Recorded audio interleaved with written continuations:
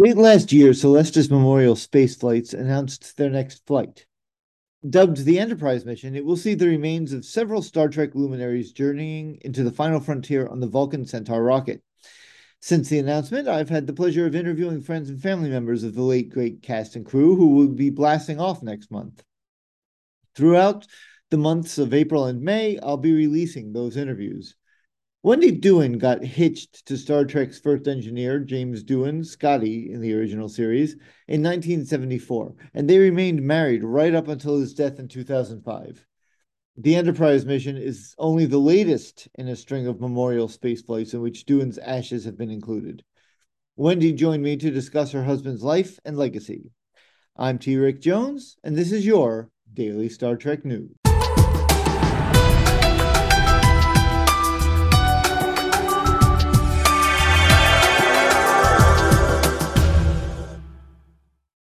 How did you and Jimmy meet?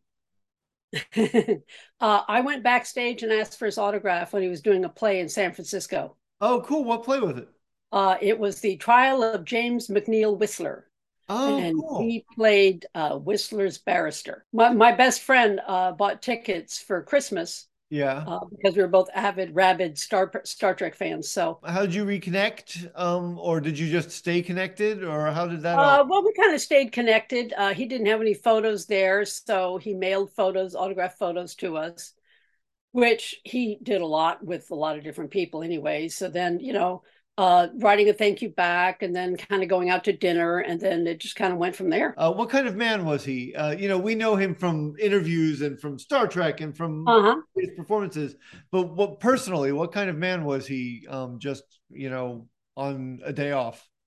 Well, I think he was a fairly good guy. He had a lot of Scotty characteristics in Okay. that he did read almost anything that had to do with, mechanical and space exploration and, futuristic inventions and all that. He loved all that stuff. Yeah. He couldn't program a VCR to save his life, but he loved reading about all that stuff, Oh, that's trying to cool. stay up to date. And then, of course, with Star Trek, he felt this strong affinity with the future, Sure. and the things that Star Trek had in it, from the communicators to all that kind of stuff. Did his interest begin with Star Trek, or did he always have it even before he Oh was? no, I think he was like that all the way. Yeah. He was like that his whole life.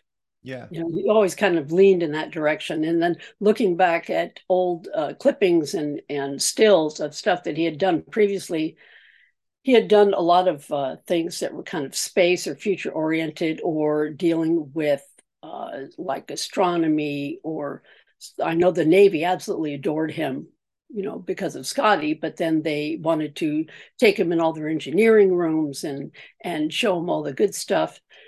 But I think a lot of that kind of preceded Star Trek. He did Jason of Star Command, which was kind of a cute picture. I've got an old black and white still of him in that. Were you together when he was making the films? Probably, right? Yes, Yeah. yes, Did you yeah. get on? I showed up after the series and before the films. Oh, okay. Okay, Yeah, great. I was trying to do some quick math in my yeah. head. Math ain't my specialty. Okay. Um, did you get on the sets of any of the films? Yeah, I was on the set. I went on the set of all the films, Yeah. but I was actually in Star Trek 4. Oh, you were. Were you Yeah, were yeah. you at Starfleet Command when it's raining and everything? No, I was actually on board the ship. I got to be in the engineering room with Scotty, and I'm sure that was a clip that disappeared at some point. Oh, But yeah, yeah, huh. I did yeah. not realize Yeah, that. it was somewhere in the engineering room, and I remember something blew up, and there was smoke effect and all that, and Yeah. it was a lot of smoke. I'm telling you, there must have been some heavy duty damage. It's definitely hazard pay. He was in the Battle of Normandy. He lost a finger at the Right, Battle of Normandy. right, yeah. Um, but he also saved somebody's life. Would you tell that story? He had a fan who had come to who was suffering from some depression and mental illnesses, and she kind of opened up to him at one of the conventions, and he really listened to her. And he said, I really want to see you at the whatever the next convention was. I don't remember the cities, like where it started and where it went, but over a series of conventions, he kept saying, I want to see you at the next one. I want to see you at the next one. And she hung on to that. And that kind of gave her that goal, that one day more thing, just get through another day to really shoot for that next convention. And so that lasted probably close to a year. And by that time, she had managed to get her depression under control. So yeah, she had kind of made it through there. That's And she attributed him with her, well, basically for saving her life, because she was in such a dark, dark space at that time. sure. So, And it seemed, I mean, I've heard him tell that story. It seemed like he was very proud of that. He was very proud of the effect he had as Scotty on right. on the public, right? Oh, he loved it. Yeah, He loved he, I think, somewhere, he was voted like the most approachable of the characters. yeah, And I think he was a character that so many people identified with, because he wasn't the captain, he wasn't the alien, but he was the engineer. And by golly, an engineer just can be in there. Anybody, can shoot to be the engineer. So I think he loved that approachability and the impact and the motivation he had for so many people to follow that career choice, you yeah, know. yeah. He was really good with accents too. That's how he became Totally, Scotty, yes. right? Did As Sorry. did he have a favorite accent he did? I mean, I know he did Scottish his whole life, but I Yeah, know well, he did a lot of stuff. he enjoyed the Scottish accent. I think that's the one that he most felt comfortable with, obviously, because it became his thing there. But when he was a little kid, he would, in his house, he'd walk around, I don't know the structure of their house, but he'd walk from the kitchen, he'd go into the living room or the dining room, and he would start talking in a different voice in the dining room. And then when he got to the living room, he'd start talking in a different voice. And he did that as a small child. Probably made his mother crazy. But Uh, but that's what he but he enjoyed doing that. Yeah. did he speak other languages as well, or was it just accents? No, just accents. Yeah. Yeah. Yeah. But I he think he may have tried, it's very hard to learn another language unless you learn it as a young child. There are some people I'm sure who just have an affinity for them, but he was better with accents than with with trying to speak another language. yeah. So, Did he, other than Star Trek, did he have a favorite project that he ever worked on? Something that he really, really loved? um, oh well, you mean like in the movie business, right? Movie business, on stage, whatever, on television shows, whatever, just did he have a favorite one outside He of he what we all know? loved he loved Spain, and he did Man in the Wilderness in Spain, Oh, wow. and he thoroughly enjoyed the movie. The making of the movie. He loved the horses. If he could have brought that horse home with him, he would have. Did he ride? Yeah. Pardon me? Did he ride horses? Yes, yes. I think he may have learned for that movie, but yes, he rode. He didn't maintain it afterwards, but yeah. So he's going up in the Enterprise mission with Celestis. This will be the fourth time his remains have gone up. Is that right? The fourth? Let's see, one, two, third or fourth. Yeah. Yeah, Yeah. I thought it was the third, but I could be wrong. Well, it could be. I wasn't positive about my. I remember the Return to Earth, which was the first one, Yeah. and then there was uh, the second one, Into Space. That was out of Cape Canaveral, and then this one. Okay. Great. Yeah, And so I think it's three. he's not only going into space on this one, he's going to go forever. Keep going, right? Right. Yeah, right. Exactly. How Deep do you space. think? How do you think he would feel about that? About going up on a never-ending mission into space? He would have, if he had stayed alive, if he had been still been alive, he would have beat Bill Shatner into space. I'm telling you, he would have gone in a heartbeat. You have no idea how excited he would have been to go there. Yeah. Yeah, it was just such a huge part of him. He would have gone. There would have been no question. would have been, wait, let me put my shoes on, see you later. Yeah. This is such a cool mission. I'm just so excited about this. It is. It is. And the participants that are on it are amazing.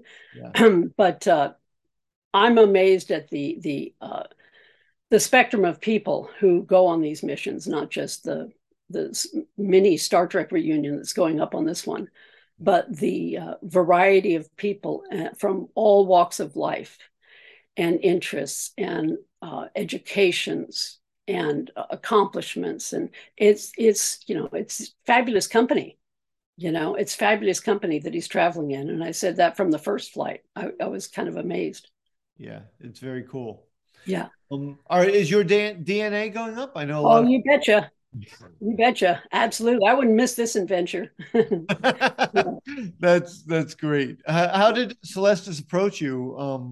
Or did you approach them? I mean, how did this all? Oh, well, I approached them after Jimmy had passed away because he wanted to go into space. It's like, okay, well, let's see. How do we get him there? Yeah. And I couldn't remember who Gene Roddenberry had used. And Gene and Majel are going up in Yeah. this one too. They're going up again. Yep. Yeah. Gene and Majel and Nichelle, Uh-huh. you know. Yeah. Did you get to know any of them while they were alive, other than Well, yeah, I mean, we saw them periodically and whatnot. We didn't really hang out together. yeah. We didn't do a lot of Hollywood hangout stuff, but we certainly saw them and visited with them and, got together at parties and whatnot. Uh, I know that Gene was a big supporter of the LA police, and there was some big black tie function that was going on down there. And I remember we had gone to it, and I remember sitting outside during speeches or whatever. I remember sitting outside with Gene, and we were just talking on and on about flying and airplanes and all kinds of stuff. It was great just to sit down and have a conversation that wasn't wrapped around Star Trek Yeah. and all that. Just one on one. It was a lot of fun. And then we all hiked up our skirts. Well, not the men, but we hiked up our skirts and we trod across the ground to go look at the helicopter that had come in, because it was one of the NOTAR helicopters, the ones with no tail rotor, and I was quite anxious to see it. Actually, we had taken a vacation to Hawaii, and it was the first time I'd ever ridden in a helicopter. We did a tour on the island of Kauai. And I thought, you got to be kidding. This is so fabulous. It was Jimmy and I and our boys. I thought, oh, this can't last long enough for me. And then probably about 2 years later, I had taken a flight in Houston.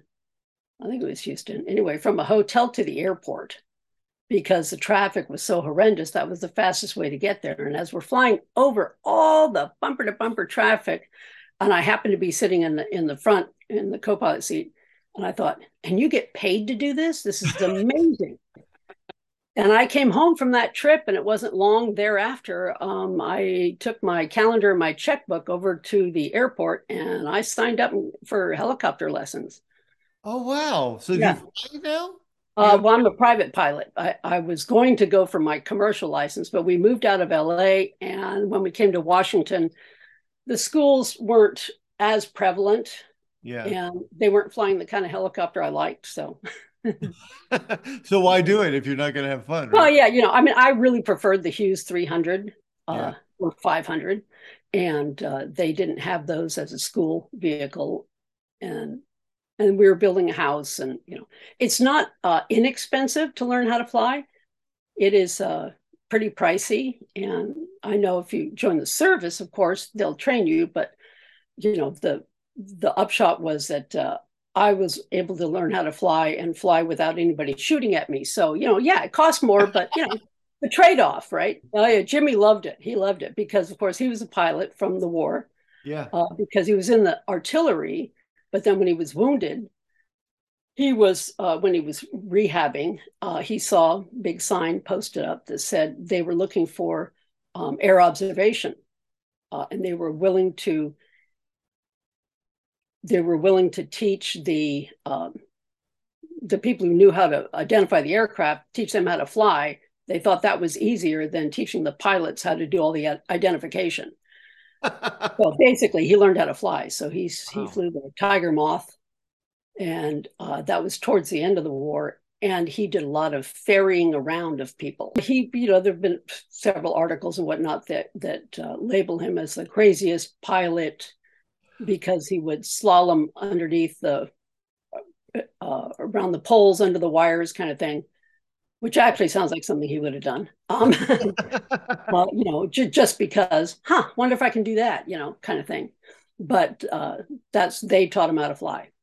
I just remembered. I just heard a story from Tony Tolato. I don't know if you know who that is. He does a podcast called Sci-Fi Talk. He talked to Jimmy a Okay. couple of times, and he just told me a story about Jimmy landing on a freeway, right, or something. At one point, he landed. He had a general in his plane or something. And you're saying he was the craziest pilot. Right. Reminds me of that. He was having engine trouble, Well, fuel or something. well, over in Europe at that time, yeah, you need to land. You find a long straight spot.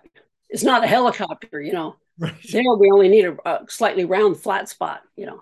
Right. To auto Exactly. rotate too, but a plane you really need something that's going to handle that glide ratio. So he had fun after I got my pilot's license. So I took him out to the airport and I flew him to Santa Monica for lunch, which was let me see, 9-minute flight, I guess, from Van Nuys, something like that. Yeah. But worth it. Oh, totally worth it. Totally worth it. He was totally jazzed. He thought it was awesome. That's so cool. That's Yeah. really Yeah. he sounds like he was a fun guy. He was. One of the things that we shared a lot was humor. There were a lot of things that you know are funny in life, situations and things, and so that was one of the things that we definitely shared Yeah, that's among great. our many adventures. Yes. Yeah. But he got to do the really cool stuff. I mean, the Navy, he got to go out on an aircraft carrier when they were doing night maneuvers. That's cool. Awesome. So I was out of LA, so he got to go, and and I couldn't go with him, and so I was like, all right, I'll stay home. I'll stay home. That's fine. So he comes back, and he was like, I said, well, how was it? How was it? And he said, well, the first thing they teach you is how to kind of dive into that net that's around the deck. Somebody says go, just go. Don't even think about it because there's some issue, and just that's your safety spot.